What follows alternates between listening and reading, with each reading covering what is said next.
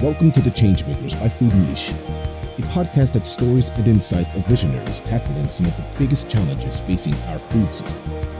On this podcast, you will find interviews with innovators, scientists, advocates, policymakers, educators, and many more, all united by a common objective.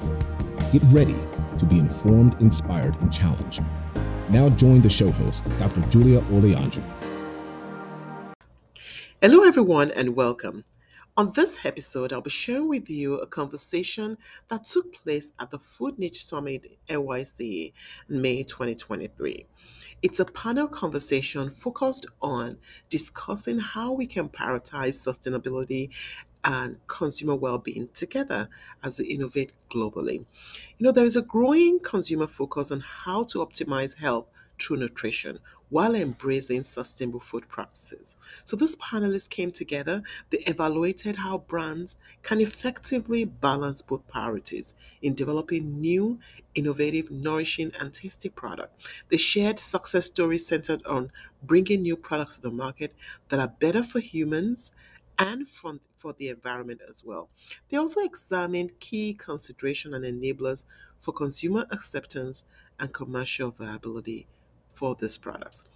Ladies and gentlemen, join us as we listen to Megan McIlroy, Director of Innovation at KraftHeinz, Kevin Benmoussa, EVP Aleph Farms, Matt Weiss, CEO of RIND Snacks, and Trish Thomas, CEO and founder of Everybody Eats. Take a listen. Thank you. Hi, I'm filling in for the original moderator, so we're going to punt and keep everybody awake. And the four of us talked earlier today, and we would much rather have a conversation than talking heads. So if anybody has a question, can you just ask it as we go, and we'll have a dialogue with the audience. So the subject of wellness and sustainability is near and dear to all of our hearts, but so often everybody has a different definition for the word. So our first question I thought we'd go through the panel is, how do you define wellness, and how does your product directly live into that promise for consumers? Megan, do you want to go first? Sure, I'll go. So I work for KraftHeinz. It's a $26 billion global company. We have over 200 brands, and 8 of those over $1 billion brands. And is this a personal definition or more? You can give both. So from a sustainability perspective, obviously want to see the future generations to be able to live in a healthy planet and live a healthy lives and continue to have a healthy business along with healthy consumers. And so how that kind of comes together for KraftHeinz is with our environmental social governance commitments. We have 3 pillars. We have a pillar around environmental stewardship, responsible sourcing, and healthy living and community support. That's kind of 1 pillar, so not 4, it's 3. And I work a lot on our healthy living commitments and commitments around our nutritional profiles within our products. We also are looking to reduce sodium and sugar in a lot of our products, and this can happen through things like renovations and innovations on our portfolio. So that's really kind of how it's coming to life for us. But really we see our consumers wanting to make choices within the food to be able to either prevent certain health outcomes, but also just to live healthier lives. And with the kind of the scale of our portfolio, we're able to provide a lot of choices within that and really meet a lot of different dietary habits and patterns that people have and meet a lot of different objectives that they have within their diets. Thank you. Matt? Thanks very much. It's a pleasure to be here. My name is Matt Weiss. I'm the founder of RIND Snacks. Like KraftHeinz, we are a $26 billion company. We aspire, yes. So RIND is, we make a line of whole food snacks that harness the power of the peel. We take what is most commonly discarded of the fruit and elevate the humble peel to its rightful position, we think, as the star of the show. The rind of fruit has the greatest concentration of nutrient density than any other part of the fruit. It's also true in root vegetables, nuts, and legumes. There's a reason why, which we can get into, but basically, rind sits at this intersection of solving the problem of taking the most nutritious part of the fruit, which is also the most flavorful, in my opinion. That's why we zest citrus on top of baked goods, and enjoy a slice of orange on the side of an old-fashioned or Negroni. And we take that to the next level by making a snackable slice of fruit snacks. And the way I like to describe it is, in a world where so much is, what is the special sauce? What is the added ingredient? What is the magic dust or powder that you put in your product that makes it so functional or, beneficial? For us, the secret ingredient is not something we add. It's precisely what we don't subtract. And that is Mother Nature's original packaging, which houses 3 times the fiber and up to 4 times the vitamin content. So that's how we define wellness. Awesome. Thanks, Kevin. Hi, how are you? Thanks for being here. I'm Kevin Benmoussa, EVP and CFO at Aleph Farms. Aleph Farms is an Israeli-based food technology company. We're one of the pioneers in cellular agriculture. We talked a lot about the previous panel and it was named before on cultivated meat. We're able to create essentially animal-based product out of live cells animals. Also like Matt, we're also on our way to become a $20 billion company very soon. Look, in terms of wellness, and health, I would like to maybe take a slightly different approach and maybe thinking about food resiliency, right? It's also part of our mission and our raison d'être, if you will, which is essentially trying to be a solution for providing alternative protein in a more sustainable way, in a more resilient way. We talked a lot today and earlier about the population growing very fast, and as we think about feeding the masses and finding new ways and leveraging technology to provide new ways for protein through technology, which we think is part of also health and wellness for the human and for the mass population. So that's really what we're trying to achieve. We're trying to do that in a very sustainable way. Obviously, the livestock, conventional farming agriculture today, as we know it, is not sustainable. And if you think about climate impact, if you think about water resources and all the various resources needed from Earth to actually farm. So we're also trying to be part of the solution. So that's who we are, and that's, I guess, how we think about health and wellness. Awesome. And in our company, we're trying to solve a problem for a specific part of the population, the 30% of the US and the world that have special diets. And a special diet could be a medically mandated diet like food allergies, autoimmune disease, inflammatory conditions, or it could be a dietary preference, kosher, vegan, paleo, keto. The one thing all of those people have in common is they find it really difficult to eat anytime you're eating with other people because we're always socially and emotionally excluded. So our attack on that was to make food that tasted so good that people would eat it without a special diet. So 70% of our customers don't have a special diet, but it's been really hard because for us, our biggest challenge was ingredients cost more because they're whole food ingredients, healthy fats, and we had to build our own manufacturing capabilities because there wasn't allergen-free manufacturing that we could access. So all of this wellness stuff sounds easy, but what have been the biggest challenges to you to deliver on that promise? I can start, yeah. I'll use an example, real life example that commercialized last year. So we have a nutrition commitment to remove 60 million pounds of sugar from our food system. And we are more than halfway there with the recent renovation of our Capri Sun product. So we substituted sugar using a monk fruit juice concentrate with that. And kids love it. It passed during our consumer testing. Now that's come out in the market, we put it in front of several influencers, and I've gotten really great feedback from that. And it's actively out in the market and performing well.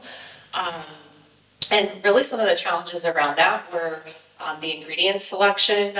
There's a variety of different sweetener options out there. It was really important for Capri Sun to have a natural sweetener system, but really to deliver the taste profile that the consumers were really expecting. Required some additional flavor work, so we had a lot of partnerships with the juice concentrate supplier, but also our flavor suppliers to be able to deliver a profile that everyone enjoyed. And then we had to really build the supply chain for us. So that between the technology and building the supply chain, because this is a big product, we have to have a lot and feel that there's a robust supply chain that we can keep this product on the shelf and not have empty shelf space. So that was several years in the making. So some of the key challenges are for us, our products are established and they're out in the market already. People have expectations of the brand and what the product is delivering. And we need to do it in a way that we bring the consumer along on that journey when we're going to evolve the product, accepting of how we're evolving it. And we've talked a lot about taste. The taste is done there. And so now we're in a place where parents don't feel quite as much guilt because we're 50% less sugar than the leading juice brands out there, and kids are loving the taste for it. So has this been a piece of cake? Completely. Zero challenges, only opportunities. Look, I do see far more opportunities, which may be challenges, redefined. I actually think it's never been a better time to capture legitimate market share points from giants in the food industry by winning on taste, by winning on differentiation, innovation, and being able to speak directly to consumers. And you don't have to build a huge D2C business to do it. You can actually win mind share relatively quickly through the quality of the product, the evangelism of that by, a select few people who really tell their friends, and it builds. And while it does seem Herculean in retrospect, and you're always building, I actually think there's never been a better time to start a business in this industry and with an intent to make some change and to provide something different than, what has been crafted and manufactured for, decades, with people thinking, well, big food has my interest in mind, and that's the innovation that I see. It makes sense. I mean, nothing works that way. Everything has to start from someone's original thought and about what they want to bring into existence. So challenges abound, but I'm an unapologetic optimist, and I am extremely excited about the opportunities to build a whole line of products that don't yet exist, that I hope people will be, talking about as essential to their lives and their pantries and their kitchens, years from now. Awesome. And Kevin, you're taking over the world, so that's been easy, right? Piece of cake. Yeah, sure. I mean, for us also, a lot of challenges and opportunity for sure. But since we're playing in the food technology field, I think for us the key three, I would say, challenge or topic that already come about, it's not necessarily Aleph related, but really to the broader industry and sector, is around scale up. Obviously, how do you actually manage to efficiently scale up? And we talked about price earlier, we talked about consumers, so that's a big one. Regulatory, of course, because it's novel foods, we'll have to go through all the regulatory clearance, even though I would say that this is not anymore such a risk, right? It's a matter of time, and you see all the policies now throughout the world. Every government, especially in the US, recognize the strategic aspects of pushing for food technologies. So definitely, I mean, we've talked about the biomanufacturing and the executive order from President Biden last year, and all the likes. You see countries like Singapore, Israel, that are really pushing the agenda for a more resilient food security prospect. So I think regulatory will come very soon. And lastly, consumer, right? So the consumer acceptance, which is the big one as well. We talked a lot about it today. How do you actually manage to not necessarily break the habits, but necessarily evolve habits, understand exactly what it is. We're very careful about educating the consumer, especially as we think about our business plans and when we start to be commercially ready. How do we talk to the consumers, explaining the product, explaining why it matters? I think there's a lot of, when you come in with disruptive innovation, there's a lot of, the consumer don't know what they don't know, right? So they cannot really understand what they don't have. Think about the iPhone, right? You didn't know you needed the iPhone until you actually have an iPhone, right? So that's, in a similar fashion, you have to explain what it is, and then the consumer will get there. But there's definitely a lot of willingness already shown around sustainability that we believe will be key. And last but not least, I think I would agree to one of the former panel that said, to win consumers, you have to actually, think about the three big ones, which are price, quality, and taste. Right? You cannot compromise on those, and I think for us, this is key. But as you think about price and affordability, this will come over time. As you think about the cost reduction curve and getting to the masses. So obviously, this is not a like an overnight journey. This will take time, but definitely a lot of opportunities ahead. And I think that we talk a lot about sustainability, but then we also talk about wellness. And these things can sometimes be at odds, just from available technology to the cost of materials and how you ship things. So how do each of you, and Kevin, you can go first, think about the intersection of sustainability and wellness? So for us, we're building a larger, we haven't been able to keep up with demand since 2020, so we're building a larger factory to make it a carbon neutral factory and use electric ovens versus gas ovens. The electric ovens cost 25% more and 30% more to operate, unless we are in the Grove, New York region and we were using hydropower from Niagara Falls, in which case that would make a lot of sense.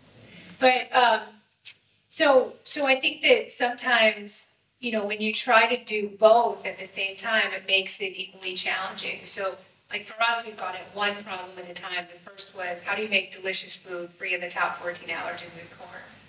Check. How do you produce it at scale? Check. Now it's, how do we make it so that we have less than the carbon footprint in the process? So how are you addressing the intersection of that, or do you think the two ideas even go together? No, it's a great question, Trish. I think this is the balance, right? It's a balancing act as you think about the choice, especially in my seat as CFO, thinking about how do you make the business more sustainable, economically viable, but also making sure you hit all your sustainability goals. So that's really key here. I think for us, one of the edge we have is we're really trying to embed sustainability as part of who we are and as we design the business, right? So I think one of the edge versus maybe a larger organization, and you see all the big CPGs today, to take an example, trying to now twist and change their supply chain and their manufacturing footprint to get into the sustainability, to get to net zero, right? I think we don't have all that legacy already, so we can build from the ground up in a sustainable way. So I think that's one way to think about it. Then there's a cost aspect to it. How do we do this effectively? Because there's always trade-offs as to if you want to use renewable energy, if you think about different ways to treat your water, et cetera, et cetera. So there's always a cost to it. So again, I think that's that. As far as Aleph Farms is concerned, we're the only one actually, being very clear about the goal and the ambition. So we've set that out there. We want to be net zero, phase 1 and 2 by 2025, and phase 3 by 2030. So we're really working hard on the roadmap as we start scaling up to hit those goals as well. So again, I think it is a very fine balance that you have to navigate, and that's the nature of what we're trying to do, really working with the operational team, working with the sustainability team, etc. Matt? Yeah, I think that is the important question to be asking, which is like, why can't both of these coexist and solve the same problem? And I certainly think that they can. I think it's amazing to me. Obviously, we live in an age of abundance and exceptional capabilities, driverless cars, potentially interplanetary exploration, pay with your face, and yet we waste, 40% of all food that is produced, much of that being perfectly edible, right, in the case of our business and what we source.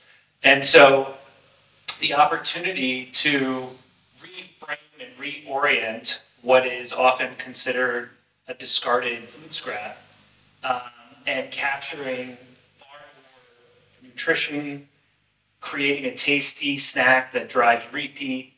It is so unnerving to me, and I think to many others, that against all this abundance and the food waste situation, we also have 35 million households that identify as nutrition and food insecure. And when you just think about the juice industry, and half of an orange is peel and pith, and the other half is juice, all of the oranges come in the front door and go out the back door as spent rinds.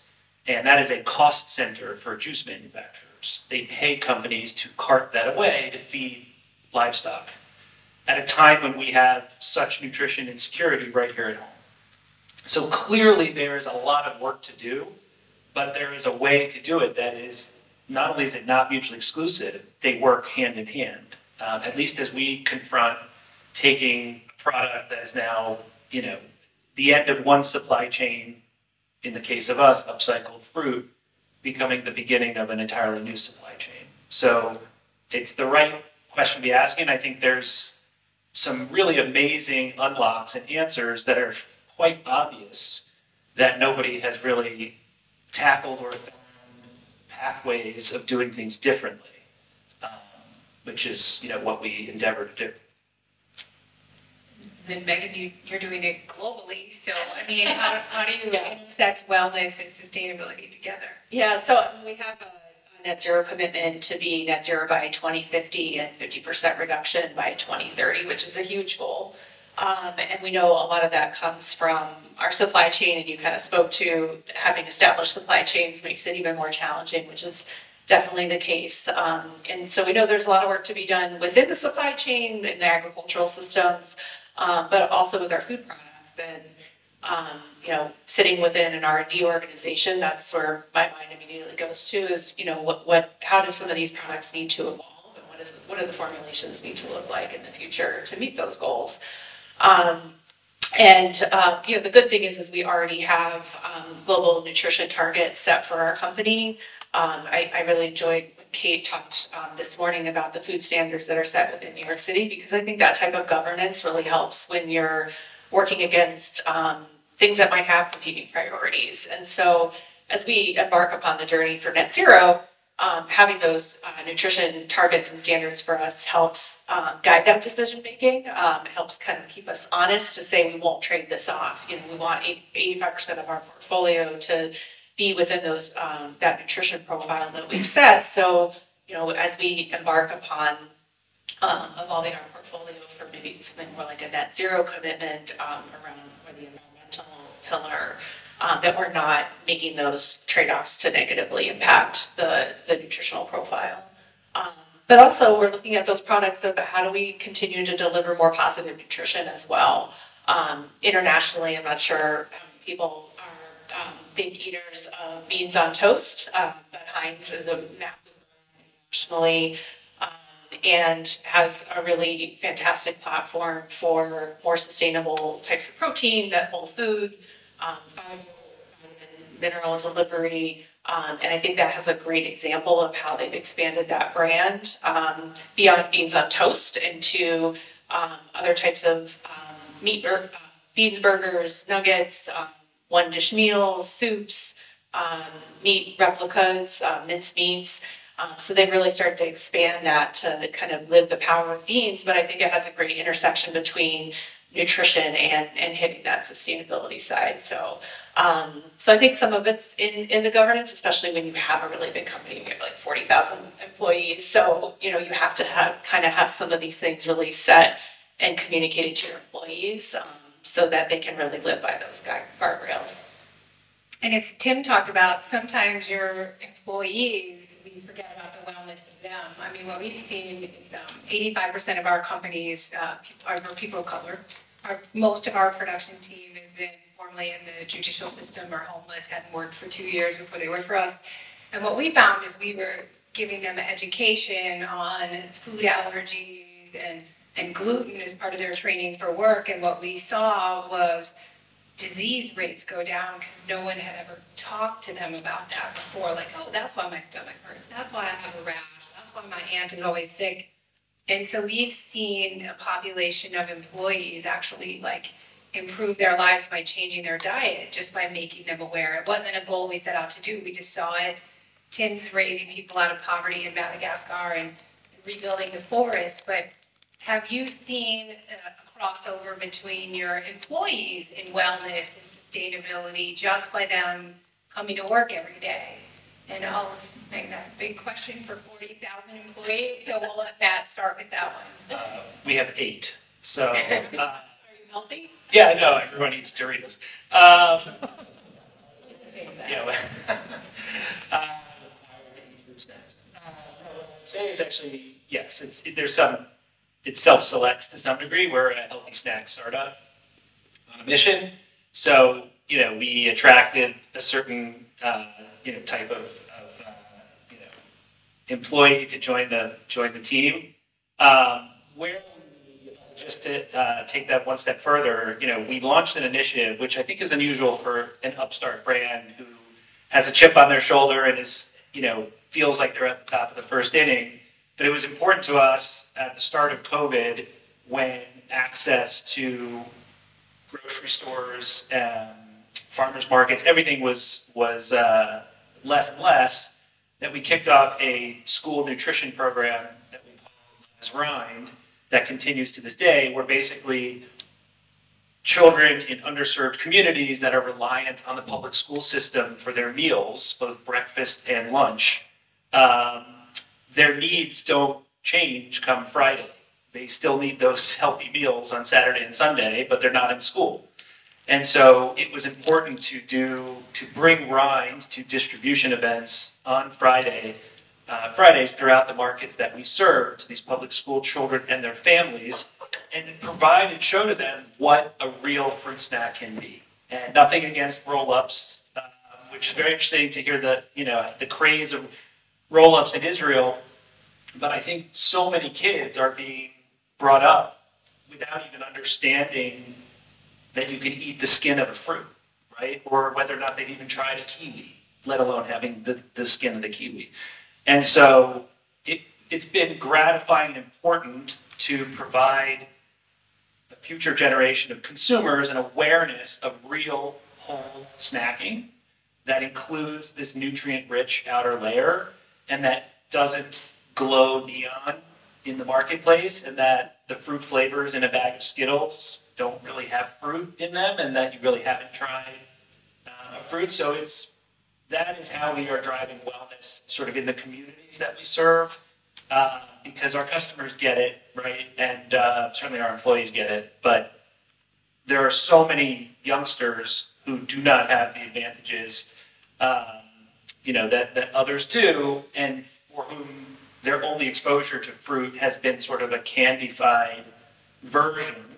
And it's important to sort of bring that back to, authenticity and real. No, absolutely. I think for us as well, it's obviously we don't have a product market just yet, right? But I think sustainability is a big angle for people also joining us, but also being part of the mission. What I would say is on that related topic, and I know we talked about sustainability and then how do we deal with that and how do we strike balances also, is how do you make the choices between doing quote unquote the right thing, but it always comes back to the consumer. So whether it's employee or consumers, we talked about it earlier, is that's the consumer care. Okay, and how do you make sure you educate the consumer so that you actually understand the situation and they can actually embed that in his or her choices when it relates to food, right? So I think that's a big element of it. We talked about price earlier as well, and to me that's also a key element in any company right now, trying to integrate sustainability, trying to be real about what they do, but also it has some cost implication and some price implications. So how do we educate the consumer about all of this? And it starts with employee as well. So I think to us it's a really, really important element that we're trying to deal with. And it's also important not to just talk about sustainability. It's a big buzzword, right? But what do we actually do about it? And I think for us, again, it's really trying to your point, trying to embed it into our operation, trying to embed it into our scale from the get-go, so it just doesn't become a check the box exercise that we'll have to do down the road, right? So, and it's a tricky exercise, right? It's not easy, but we think it is critical to do. Yeah, I'm not going to be able to address all 40,000 people. You know, broadly speaking, especially during the pandemic, you know, out in our manufacturing facilities, all of those, you know, it is actually within R&D too, we're considered essential workers. And we have people going into manufacturing facilities every single day to keep product on the shelf. So obviously health and safety of our employees was paramount. We took very good care of them. There were not significant outbreaks. I mean, things happen, but you know, really taking a lot of precaution with PPE and you know, social distancing, and that was very prevalent. Even I would continue to go into our R&D center because we had work that needed to continue, and kept doing that. You know, from a community impact perspective, I'll say that we have a foundation, and we've provided over 400 million meals through that foundation, and a good portion of that did occur during the pandemic. And our goal is to get to 1 billion by 2025, and we're well on that way. We use a partner called Rise Against Hunger, and we do food pack events as well. So that engages our employees, and we're certainly giving back through that way, but then also benefiting communities that leverage those foods in, you know, developing nations where they can be in schools, and kids are more motivated to go to school and learn through getting those products. The other thing I'll also say, just from like that I've noticed in the last couple of years, especially returning back to work after the pandemic and being in the office more, is mental health has been a much bigger conversation point. We have established mental health first aiders. We have access to apps like our Calm app and anxiety apps and better sleep apps. So really leveraging application technology to help our employees as well. So seeing that come through in the workplace also. Awesome. Mark Andreessen wrote a book. It was called The Hard Thing About Hard Things. And so much of what we talked about today is really hard things, right? And whether it's proving that you could make a certain kind of food taste good that everyone said you couldn't, trying to figure out how to manufacture it at scale, upcycling and changing diets and nutrition, reproducing the impossible, or trying to turn a Titanic to be a healthy food company. And so I would say, we've talked a lot. Does anybody else have any examples to share on how they're working on the intersection between wellness and sustainability, or one of the others? It's after lunch. It's too hard of a topic. Yes. So were you asking for a question or a statement about our position on that? Either or. Well, so my company is RIND Farms, and we're an indoor hydroponic vertical farm with a plant-based and sustainability-based concept, including the plant-based restaurant and the 501c3 education component. And so sustainability, in my opinion, is all about locality. I think that one of the problems with sustainability is that all the mass conglomerations of large companies created very, very intense uses, which hurts the planet, creates large shipping, which also has a large carbon footprint. And I'd love to hear the opinions of the panelists about this alignment between locality and sustainability. Thanks. Yeah, I can take a shot at that. Actually, that's a great point. And I know there's some retailers here in the audience, but speaking the other day, a couple of months ago, around this specific topic, and for us, for example, at Aleph Farms, we think that we could help with that. And you mentioned locality, and what if you could create biofarms, so you could actually create a product that be much closer to your end consumers, right? So you don't have to actually go through the whole entire supply chain and shipping and freight and all of that. So that's definitely something that could be enabled through technology, potentially partnership with retailers. If you think about, we talked about COVID. If you remember, like during those COVID years, all the empty shelves because of all the supply chain disruption. As a matter of fact, some of the key products you could find were plant-based, right? Because there was a product you could find on shelf that was able. So I think that if we can actually partner with retailers, get to much closer production sites, and get to the consumer in a much faster way and efficient way, that could solve for that, and at the same time could be very beneficial from a sustainability point of view. So completely agree, that's something that we'd like to also explore in partnership with the ecosystem.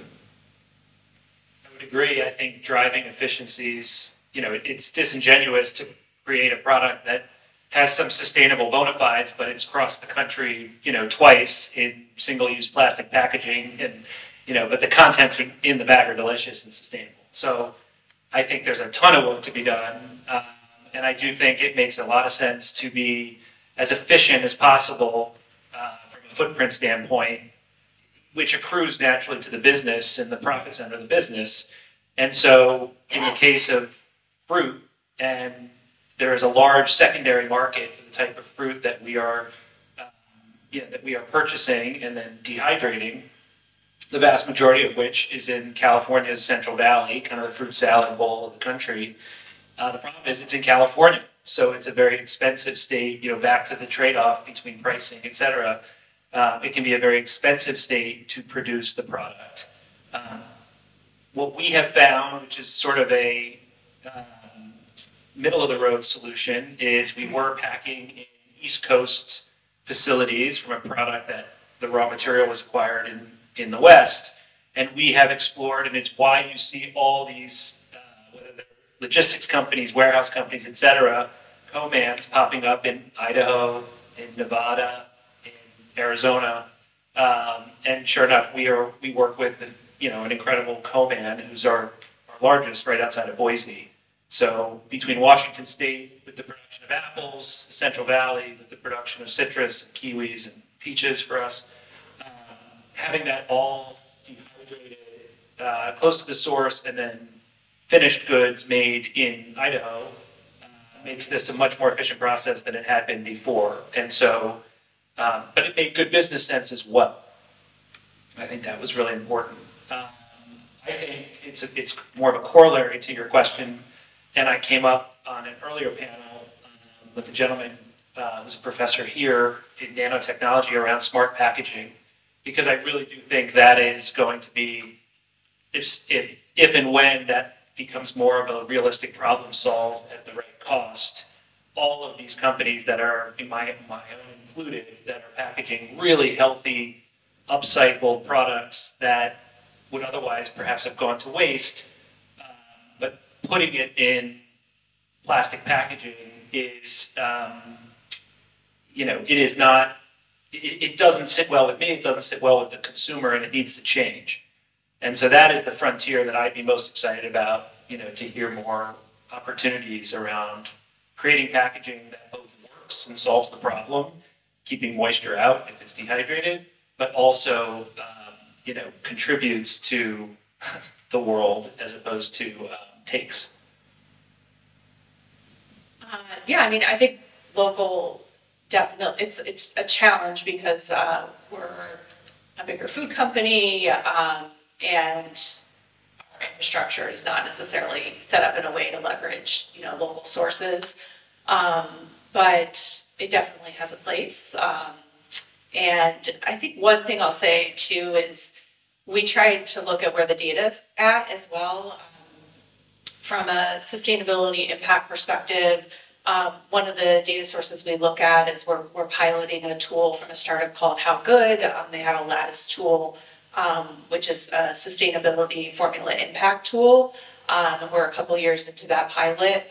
And something that data really shows is, while transportation is important, and how far it's traveling, the biggest impacts tend to come from the agricultural practices. And so if we're going to influence anything, we're probably going to be going to those elements first, making sure that we're really impacting the biggest thing that we can, which would be around influencing and partnering with suppliers and agricultural systems to make sure that we're continuing to make that impact. So. And then for us, I think it's been about, and then we'll do another question, is being forward-looking and developing relationships in other places. So we're in Chicago. We had to prove out our manufacturing model in Chicago. And then Jen's here from Grow New York, but through the Grow New York program, we have developed relationships with Empire State Development in New York. I can probably tell you more about economic development incentives in New York than I can Illinois, knowing that once we prove it out in Chicago, we could expand to the East Coast and then not only use what we've learned about economic development in the Midwest and in New York to then do the same thing on the West Coast. So for us, we're looking at mid-sized manufacturing solutions and workforce development solutions that can be replicated in other areas of the country versus just getting bigger where we are. And while we might be a couple years out from that, we're putting together the relationships and the people and the economic development incentives to be able to pull those things into play way earlier than somebody would expect. And then you had another question? Yeah, thanks. My name is Ben Dixon. I work in regenerative agriculture. And so I appreciate your comments about changing the food supply. I agree with that. One of our biggest challenges is trying to figure out how to communicate the benefits of regenerative agriculture to the consumer. And the benefits change depending on who you're talking to and what the topics are. Each of you has meaningful communication challenges in the lab room or trying to convince people to eat brine and a big established company, maybe there's a little bit of sugar involved. What are the best ways you guys have worked on to communicate the benefits of your products directly to consumers? Start. I like that question a lot. I actually think in the case of our product, it's quite intuitive. The name sort of does a lot of the work for us in terms of the education. So, and it's for the most part single ingredient whole fruit.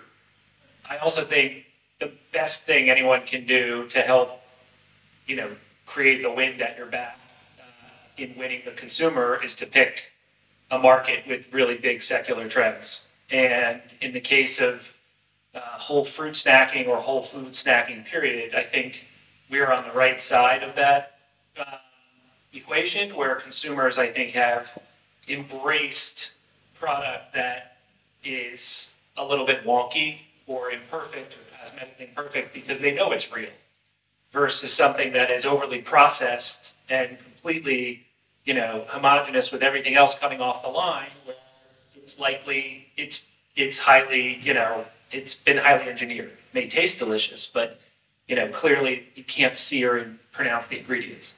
And then the other thing I would just say is, I think being on the right side of taste preferences, which you kind of have to make some bets. And I believe based on, what I see in generational change, that consumers are moving away from super sweet and cloyingly sweet and toward tangy, tart. You see a lot of sour innovation. I think bittersweet. I see my kids putting hot sauce and sriracha on everything. Ice cream, eggs. I'm like, what's going on? And, when I look back at what I grew up in, I thought was cool. It was Capri Sun and Lunchables. It's still right? No, but it's like everything is extreme. And there's ways to do that and find that in the plant community without overly processed things. Lemon chips, grapefruit chips, things like that we're working on that embrace the sour because we think that is where the puck is going as far as consumer taste profiles. When I just think of generational change 25 years from now. So I hope that answered your question, but basically picking giant markets with a lot of wind and picking something that doesn't require a huge educational lift. The name, the concept is sort of self-evident. And for us, it was, we took years to understand the consumer problem.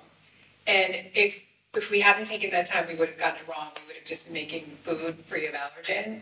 But it was when we got to the point that the real pain point was emotional and being socially and emotionally excluded. They changed everything because we had to all of a sudden raise the bar. That we had to just make food that tasted great, that also happened to be free from the top 14 allergens in corn. Because if we couldn't make something that everybody wanted to eat, it wouldn't solve the problem for other people. So our other innovation is people with special diets spend a year of their life reading food labels. So we just put the ingredients on the front. So we knew that if you said gluten-free or allergen-free too big, what it signaled to everybody was this was going to be free from taste. This was not going to taste good. So it says very small on our packaging, gluten-free or free from. But for the people like me that need to know everything they eat, the ingredients are in big letters. So I think taking the time to understand the consumer issue that you're solving, because in regenerative farming, I teach entrepreneurship at Northwestern, so I deal with a lot of young people, and they really care about regenerative agriculture. I mean, they really care. The future is in regenerative agriculture, sustainability, health. The college kids care, but for us as the entrepreneurs, it's hard to access it. Like, how do I find you? How do I prioritize my crops versus Kraft can say I need regenerative oats and they're going to get it before I am. Then what I would say, as far as we're concerned, it would be a different setting, but for us, it's all about explaining that, hey, yes, it's technology driven, but it's also the evolution of agriculture in a way. So for 1,000 years, we were able to farm animals and cows to meat. Today, we're farming cells. And that's really what we're doing. So it's more of an evolution than just something new that is coming up. So it's all about the education of what the product is and what the technology is about. There's also an aspect of health about like being able to produce a product that is in a much more controlled environment that can actually help mitigate for some of the disease, the foodborne disease that could come out of the processes. So all of that for us is also a way to explain to the consumer as to why you should embrace those trends, and then why this is something that is a continuation of what we see from a farming point of view. I think all of that for sure. And by the way, I would say, like, you know, if you look at every food today, in some shape or form, it is going through that at some point. You know, if you think about processed food, obviously dairy, yogurt, beer, you name it. I mean, at some point. So it's not so much different in a way. So it's all about explaining how the product is being made and what the product stands for. That's really how we go about it. I think we're out of time, but Megan, do you want to add something? I'll add quickly. I think we take a lot of label transparency approach. So facts up front, smart label. Absence of negatives, so like no claims, presence of positives, so like daily values, good source of protein. So we really try to put those front forward, especially when we have portfolio choices, so people can really pick and choose. Okay, this is original ketchup, this is my no sugar added, this is my no salt, this is my organic. Be very clear there. But then there's other choices we make at a brand level, like Capri Sun, we shouted from the rooftops. We probably will do some sodium reductions that we don't talk about very broadly.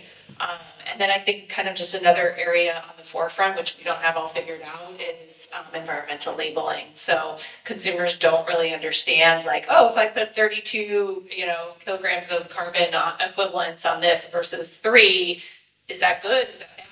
They have no reference point. So, I think there's a lot of work to be done in that space. So, thank you. Anything else? I think we're out of time. So.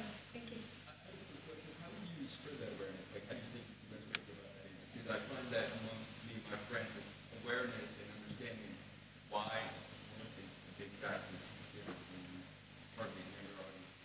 Yeah, I think there's definitely consumer education and just better mileposts of being able to give reference points. I think you have a pretty good understanding of like what high sugar is, what added sugar is. Like you start to develop that understanding, and I think through consumer education you can slowly get there to say, like, so they have that reference point of like, oh, that's a really high carbon load. Like, I get that's probably more, detrimental rather than regenerative. So, and I would just add to that, also positive claims, front of pack, combining both of those answers, where you're not necessarily speaking to the taste, but you're speaking to the mission, the purpose, which I think can create emotional connections to brands and products. Like, by consuming these snacks, you're helping eliminate 1 million pounds of edible peels from going to food waste.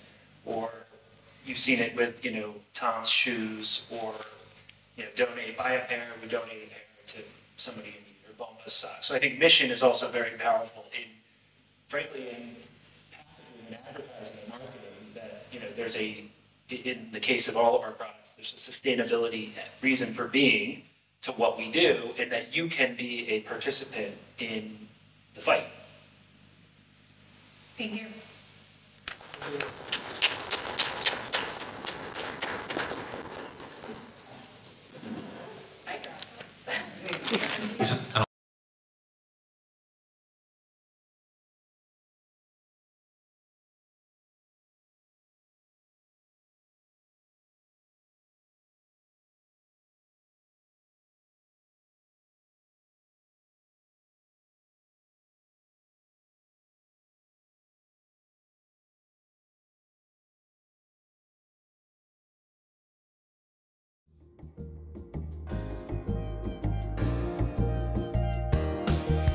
Thank you for listening, and until the next time we bring another exceptional leader your way, stay in touch with us on all social media platforms.